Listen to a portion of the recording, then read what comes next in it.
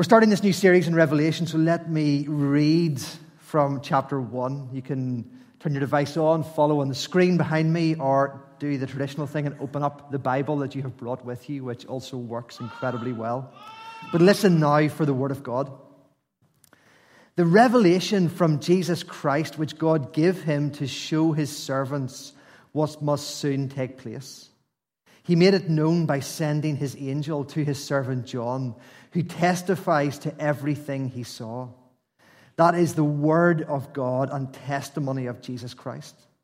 Blessed is the one who reads aloud the words of this prophecy, and blessed are those who hear it and take to heart what is written in it, because the time is near. John, to the 7 churches in the province of Asia, grace and peace to you from him who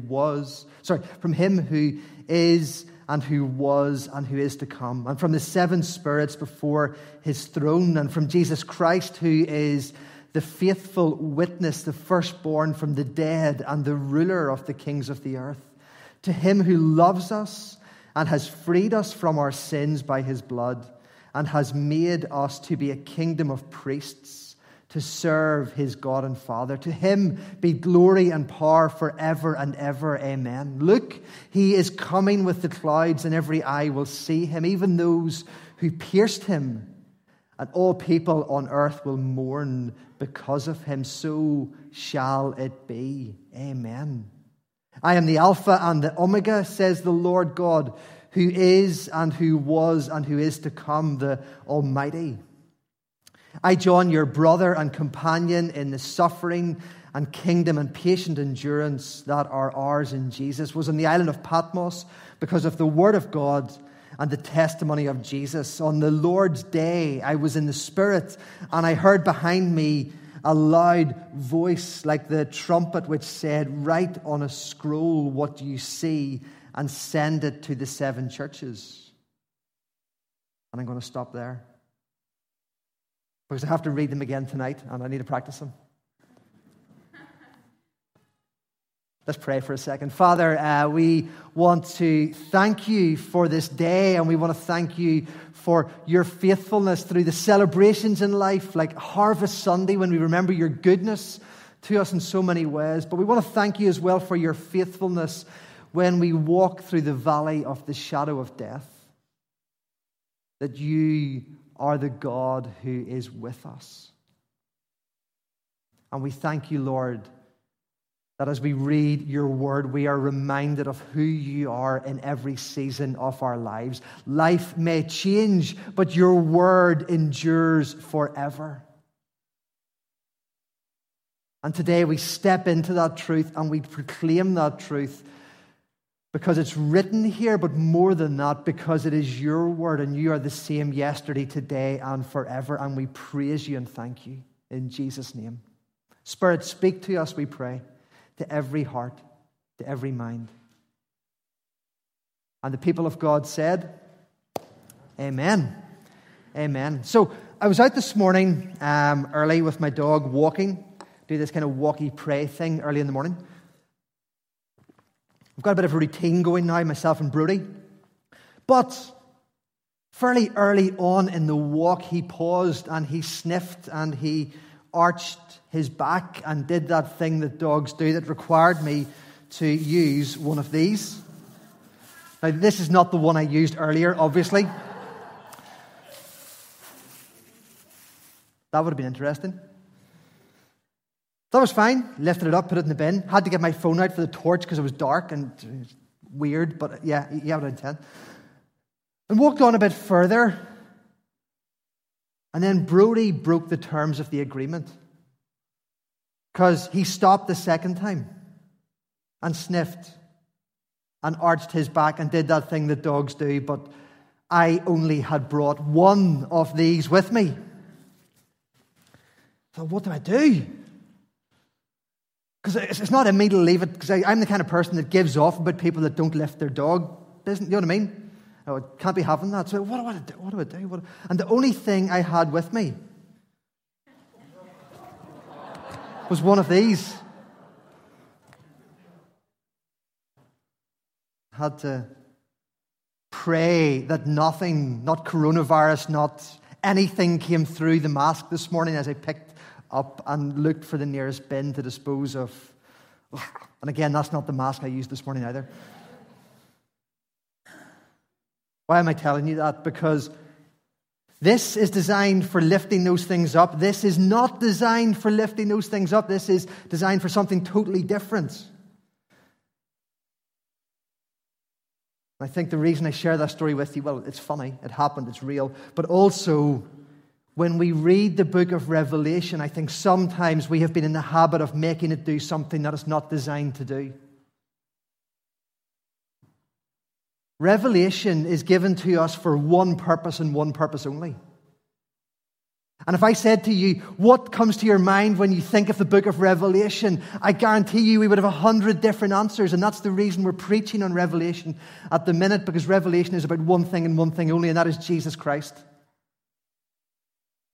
And it is what it looks like to live a life devoted to and following Jesus when life is difficult. That's what the book of Revelation is about. It is about Jesus Christ and what it looks like to follow him through difficult times.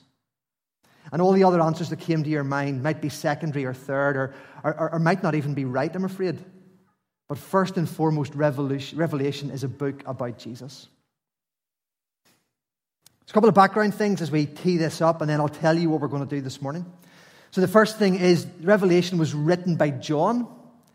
Traditionally, we have thought that John was the John of Jesus and John, one of the disciples, who wrote the Gospel of John. More recent scholarship suggests he probably wasn't the same John, that he was another John, a Christian leader in the early church.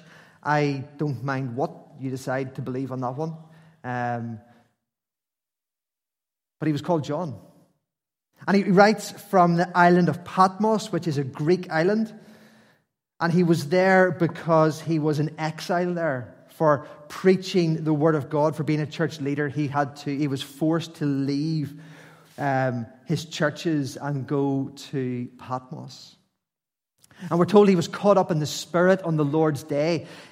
What that means is it was the Sabbath, kind of like today, and he was praying, and whilst he was praying, the Holy Spirit came upon him, and he had a vision, and he wrote the vision down, and what he saw in the vision is what we have in this book. It's Spirit revealed. And I guess I want to share with you 4 things this morning about Revelation. If we run out of time, we'll share 3 things, but we'll try and share 4 things because we don't want to miss the bacon buddies. We're calling today's sermon The Last Word. And we're going to be thinking about the prophetic and thinking about poetry and thinking about pastoral and thinking about praise. So there's 4 P's for you, a good Presbyterian sermon and a bit extra as well on the side. There we go. So we're going to start with the prophetic lens for Revelation. If you're following your Bible, taking notes, keep an eye on verses 1 to 3 as we go through this. Most people think about Revelation, they think about the end times. True? You have pictures in your mind of sitting on an airplane. Do you remember sitting on an airplane? What that was like? Sitting on an airplane and something happens and you look over and the person you were traveling with is gone, but their dentures are in the seat beside you. But they've vanished. Or you're doing your shopping in Tesco's and the queue's massive and you blink and the person in front of you has vanished and all you have is their shopping, their oranges and eggs rolling over the floor. Sorry, I'm moving and causing problems for the guys at home. Sorry. I'll try my best to stand still. I find it difficult. I'll try my best to stand still. But do you know what I mean? We think of Revelation, we think of Left Behind, we think of people going poof, poof, poof, poof, poof, and disappearing up into heaven, and the rest of us, or the rest of you, or the rest of somebody, kind of standing going, oh, this is awkward. What happens next? Would it surprise you if I told you that's not in Revelation? There's nothing in Revelation about the rapture. In fact, there's very little in the Bible that paints a picture of it, and a couple of verses that do. There's all kinds of different ways to read those. We'll come on to that later in the series. But that idea of the left behind stuff, that idea of rapture, that idea of, it's a 100-year-old theology called dispensationalism. It's okay, there's no test at the end, don't panic. Dispensationalism, that idea that history is broken up into certain stages and phases and dispensations, and that we are living in the end times, the last days at the moment. It was made famous by a theologian called Darby. Plymouth Brethren were really involved in it. And then it gathered a whole new life when Hollywood thought, let's make movies about that. And we'll write books called the Left Behind series. Here's the problem. I think there's all kinds of problems, but here's the problem, the main one.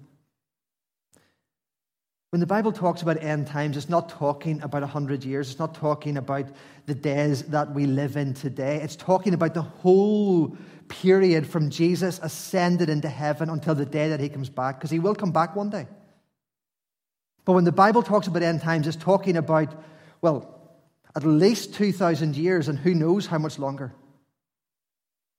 And we're no more in the end times now than we were in the end times when John wrote this letter to some churches that he had been leading. When John writes in verse 3, the time is near. It's the same thing that Jesus said when he said the kingdom of God has come near. The kingdom of God is at hand. The kingdom of God is amongst us. He said, be aware of what God is doing today, not be fearful of what God might do in the future.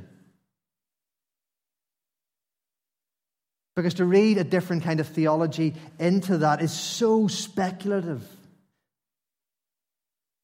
Jesus himself said, nobody knows the day, the hour that I'm going to come back. I'm going to come back, but nobody knows when. Jesus said, not even I know when. The Father himself knows the time of the Son's return. And yet, hundreds and hundreds of books and internet articles have been written equating things in this book to Europe and America and Barack Obama and speculating that Jesus is going to come back next Tuesday at 2:45 or whatever it is. And Jesus himself said, nobody knows. Nobody knows. It's speculative. Something I found really helpful, there's a diagram, a Venn diagram that a theologian called Gorman puts in one of his books. I find this really helpful when I think about how I understand Revelation and how we are going to approach this series in Revelation that we call Future Proof. Revelation is about the past, about John writing to the early church, and particularly to 7 early churches. It's about the present, what God is saying to us today, what God is doing today. And it is maybe going to give us a glimpse of the future, but it is not primarily a book about the future. It's about the past, and it's massively about the present, and it will give us a glimpse of the future. And I get this is counterintuitive from things you have grown up with in the past 50 years. The other thing, when you see the diagram, some people love to read Revelation as a code. There's secret codes in Revelation. You know, the whore of Babylon, what's that? Is that Europe? Is that Donald Trump? Is that who? The dragon? Who's the dragon? All these things. And they try to decipher the codes. I want to suggest that this is not a code. That Revelation is a lens for us to understand more about Jesus and what he is doing in the world today and what he wants his church, you and I, to be like today. It is not something to be fearful of, but something to be embraced.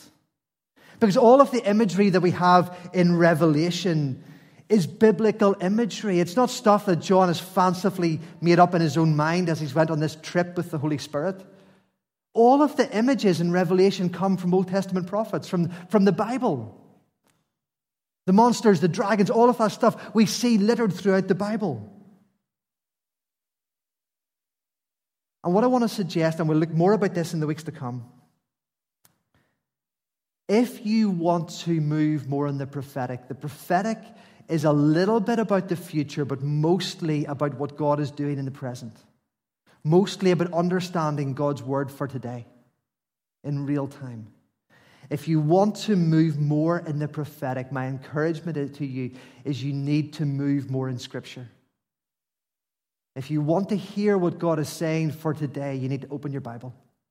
I think God speaks in all kinds of ways, but primarily He speaks through His Word. And what we see in Revelation,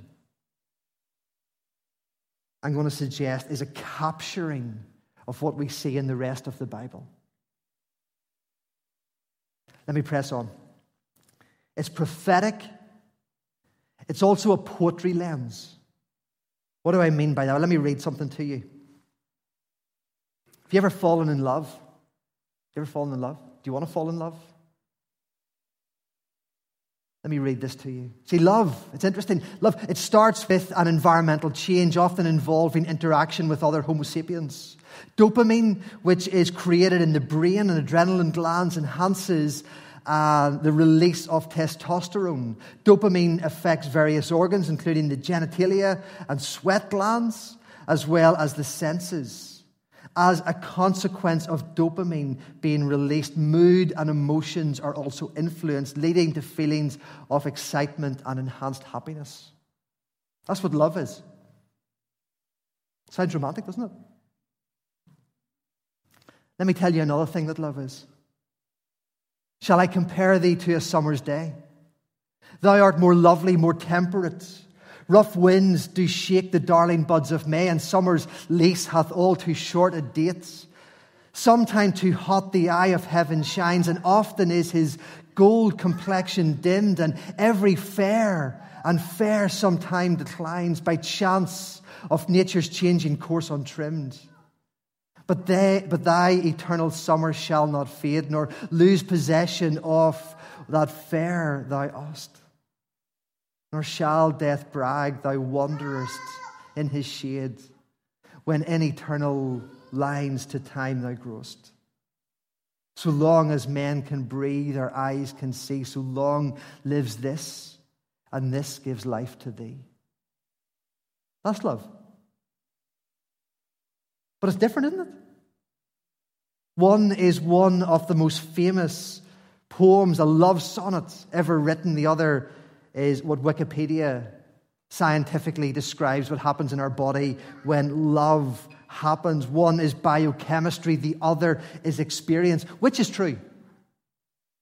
Which one is true? Both true. They're both true. They're just different ways of looking at them. See, guys, Revelation, this book of Revelation, is not history to be deciphered and read forward. Revelation is poetry. What I love about the Bible is that the very start of the Bible, Genesis chapter 1, is a Hebrew poem. It's Hebrew poetry at its very best. The very middle of the Bible is the Psalms. We call it the prayer book, the song book, the poetry book of the Bible. And the very last book of the Bible, Revelation, is poetry as well. Our Father, when He gives us Scripture, starts, middle, and end with poetry. Why does He do that? Because poetry is not about information. Poetry is an invitation to participation. Poetry is about experience. Eugene Peterson, in his book Reverse Thunder about Revelation, says, poetry is not the language of objective explanation, but the language of imagination. It is an image of reality in such a way as to invite our participation in it. We do not have more information after we read a poem. We have more experience of it. I want to suggest that Revelation is poetry. It's an invitation to experience, to participate. I'm convinced that the biggest problem with our Reformed theology is not the lack of knowledge. I love Reformed theology. I'm a Presbyterian minister because of Reformed theology. We have oodles of knowledge. But the biggest problem with Reformed theology is not the lack of knowledge and information, but the lack of experience. Today we're here to celebrate harvest. Every one of us will open the book of Genesis and affirm that God is the creator of the heavens and the earth. We will affirm what it says, that God made it and it was good. We will affirm that the fall happens, that sin came into the world and everything got broken and tainted. And we will affirm that we have this role in creation to partner with God to recycle and to care for the planet. Not to exploit the planet, but to care for the planet. Are you with me? We have a theology of that, but how many of you recycle? How many of you throw coffee cups away and buy excess plastic and package everything in more packaging and more packaging and more packaging to make it look pretty? We have a theology of creation, but not exclusively, but many of us are weak when it comes to our participation in that theology, the practice of recycling and creation care. We have a theology of prayer. We believe that prayer is a biblical invitation, that it's powerful, that it's an invitation to experience God, to influence the mind of God, to bring about change in the world. We have a strong theology of prayer. But yet when we have a prayer meeting in church, 30 people come to it. We struggle to pray. We struggle to prioritize prayer.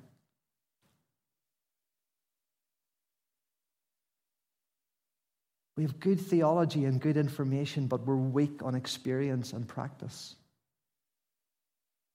We have a strong theology about forgiveness. We prayed the Lord's Prayer earlier, didn't we? What did we all pray together? God, forgive us our trespasses as we forgive those who trespass against us. Forgive us our sins as we forgive those who sin against us. I sat in the General Assembly this week, the gathering of Presbyterians down in Belfast, to come together to debate and talk and learn and pray and lead our Presbyterian church forward. And the most emotional moment in the house was when a Presbyterian minister and a retired RUC officer stood at the front of the assembly and talked about their experience in the Troubles. One who had lived and worked through the Troubles, the RUC officer, had seen some terrible things. The other who had lost his dad in the Troubles, who had been murdered by terrorists. And we talk a lot about legacy here in Northern Ireland. But there was two men who had endured as much pain as anyone, calling the church and calling Presbyterians to have a stronger theology of forgiveness. Saying if the country is going to move on, we have to trust God to be the one who brings about justice. We have to love and we have to forgive, as difficult as that is. I've never heard as long an applause in the General Assembly as after those two men spoke. Revelation as the final word in the Bible. Revelation is the final word in the Bible. It's not new information. It's not telling us something new that we don't already know. The rest of the Bible is what we've been given. Revelation is an invitation to participate in the story of God. Revelation is an invitation to participate in the story of God. It's poetry. It's a call for you and for I to take our theology and to live it out with God. There's a prophetic lens. There is a poetic lens. There's a pastoral lens. Keep an eye on verses 4 to 5 as we talk through this. Initially, Revelation was dated around 90-something AD. Many of your NIV commentary Bibles will say 90-something AD. More recently, scholarship has suggested that Revelation was written 60-something AD, 30 years earlier. The reason for that is in the 90-something AD, the Roman emperor was domination, and there was no documented persecution of Christians at that time. So, if there was no persecution of Christians at that time, or very little, then some of the stuff we see in Revelation doesn't make as much sense. So scholars are now suggesting actually it was written in 60-something AD when Nero was the Roman emperor. Nero was horrendous to the church and to Christians. He crucified Christians left, right, and center. He threw garden parties and used Christians. He set them on fire to provide light for his guests as he was entertaining them. The church came under intense persecution at the time of Nero. Following his death, the Roman Empire went into turmoil for 2 years. There was a power grab. There was 4 different emperors trying to say, I'm in charge, I'm in charge, I'm in charge. There was battles, there was wars, there was conspiracies. There was no Pax Romana, there was no Roman peace in that period. And for 2 years there was persecution of the Christian church, and there was political turmoil and uncertainty. During that time, John, who was a Christian leader, was arrested and sent into exile on the island of Patmos. And from there he writes this book of Revelation, which is a letter primarily. And he writes it to 7 churches. He writes this to real people. And it's pastoral.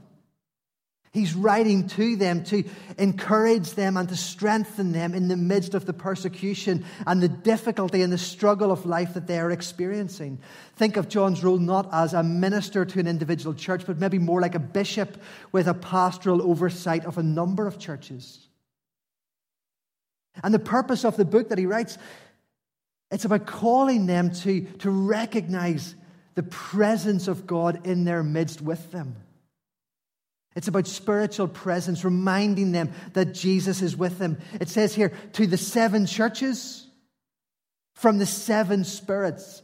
That's weird until you realize he's just saying the Spirit with each one of your churches. He talks about 7 golden lampstands, the presence of Jesus with you as a church, as a people.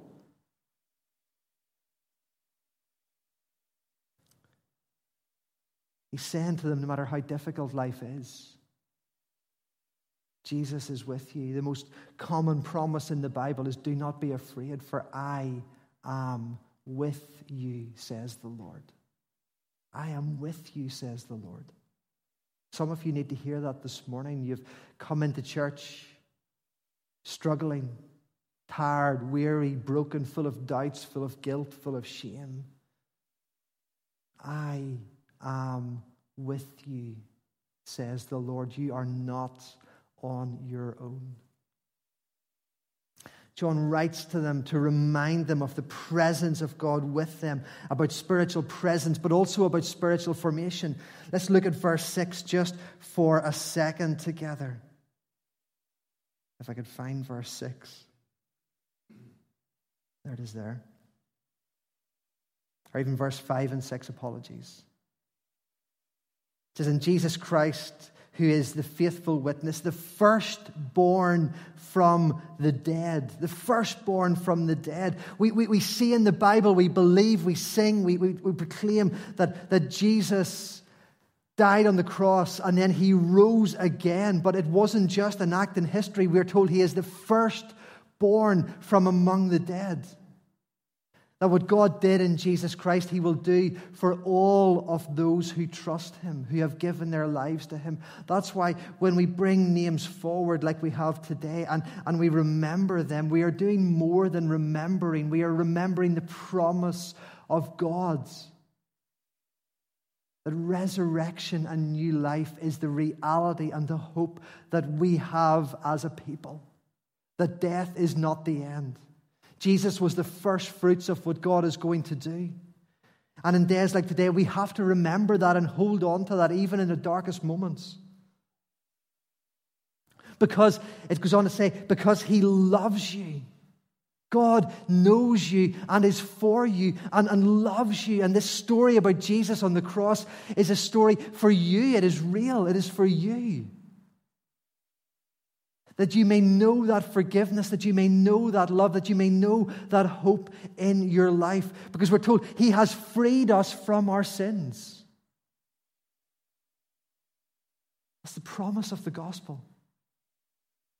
To be free from the guilt, from the shame, from the sense of unworthiness and unimportantness that you feel. the misinformation campaign of the devil, who whispers lies, who tempts you and draws you back into those same mistakes again. Jesus has freed you from your sins and from the consequence of those sins.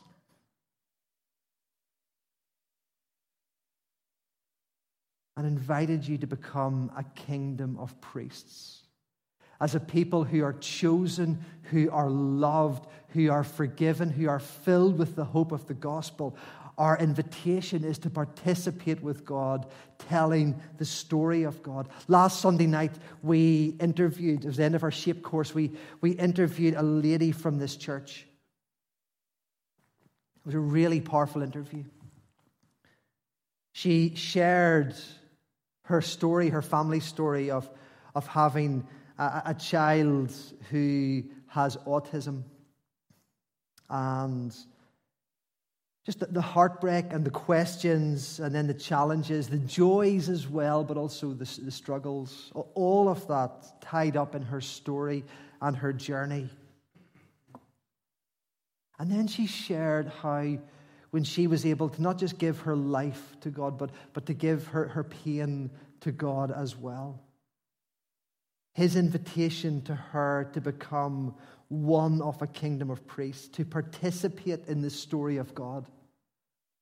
How God used her pain and her life experience to open doors into ministry, and now she helps lead our 4U2 group that welcomes young people and adults with different levels of learning abilities and different levels of physical abilities into a safe place where they are loved and valued and can just enjoy being together and enjoy Jesus together. And then more than that, not just doing it in the church, but doing it in the community as well. And then more than that, sitting on a group we have in church, helping our leadership think through what it is to be more inclusive as a congregation. What things we can do differently to help people with different levels of learning ability and physical ability to engage and to worship and to contribute and to serve and to worship.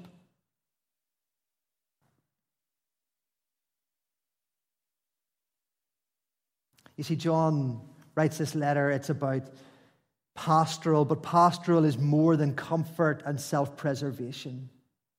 It might start with a visit and a lasagna and a prayer. Those things are great. But ultimately, pastoral is about helping people who are walking through pain to see Jesus with them in the midst of their pain.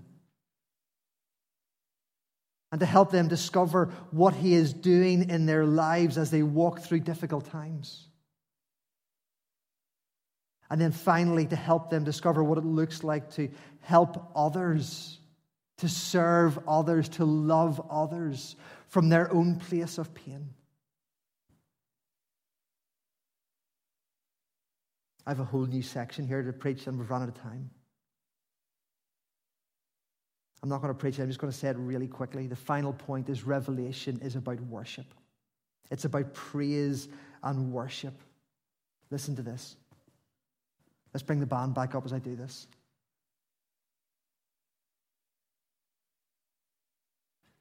Look, he says, he is coming with the clouds, and every eye will see him, even those who pierce him, and all peoples on earth will mourn because of him. So shall it be. Amen and amen. I am the Alpha and the Omega, says the Lord, the one who was and who is to come.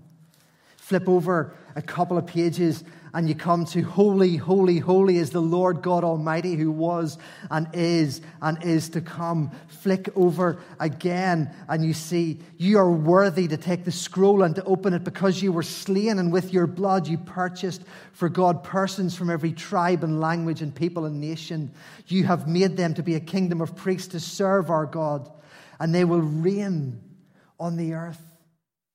Worthy is the Lamb who was slain to receive power and wealth and wisdom and strength and honor and glory and praise. And I could go on and on and on and on. But interspersed through this whole book of Revelation, in the prophetic and the poetry in the pastoral care that oozes from the pages from the pen of John, we see interruptions of liturgy, interruptions of praise, because this whole book of Revelation is there to capture the reader's eyes, the church's eyes, the people's eyes, and lift them back up onto Jesus.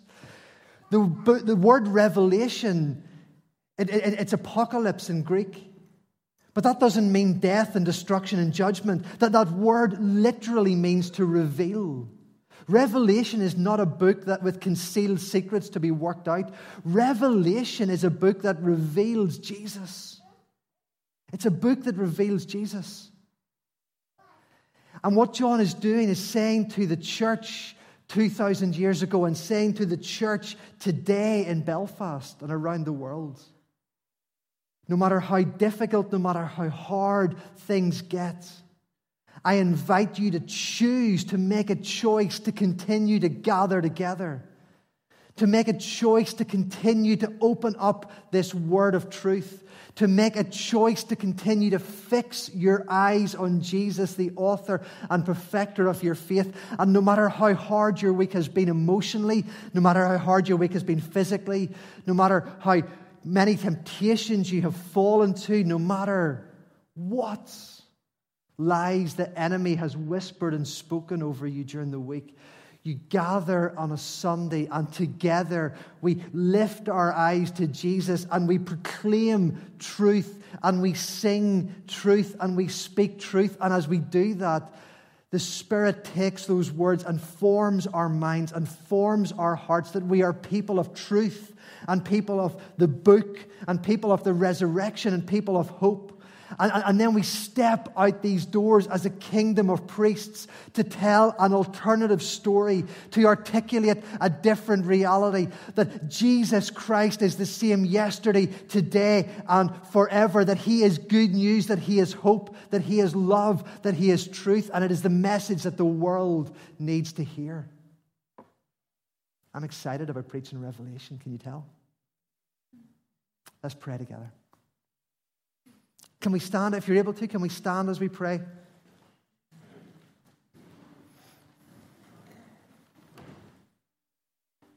We're going to sing one final song in a moment. And then Gary's going to bring our service to a close in prayer. We're going to go out to the car park and have bacon buddies and mingle with the next sort of the 11:30 guys as they arrive. But just for a moment, just now, we want to gaze upon Jesus. We want to fix our eyes upon Him. Spirit, help us to see Jesus. It's the thing you love to do the most. For some, it's about hope.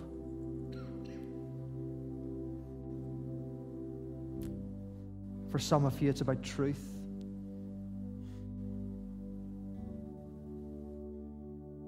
For some of you, it's about forgiveness. Just take a moment in silence to gaze upon Jesus, to allow His Spirit just to fall upon you and to move within you.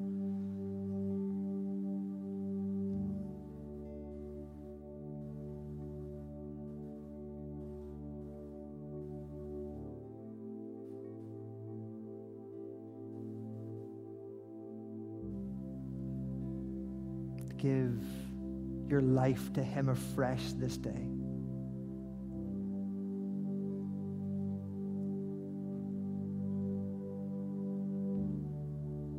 Spirit, come and fill your people now.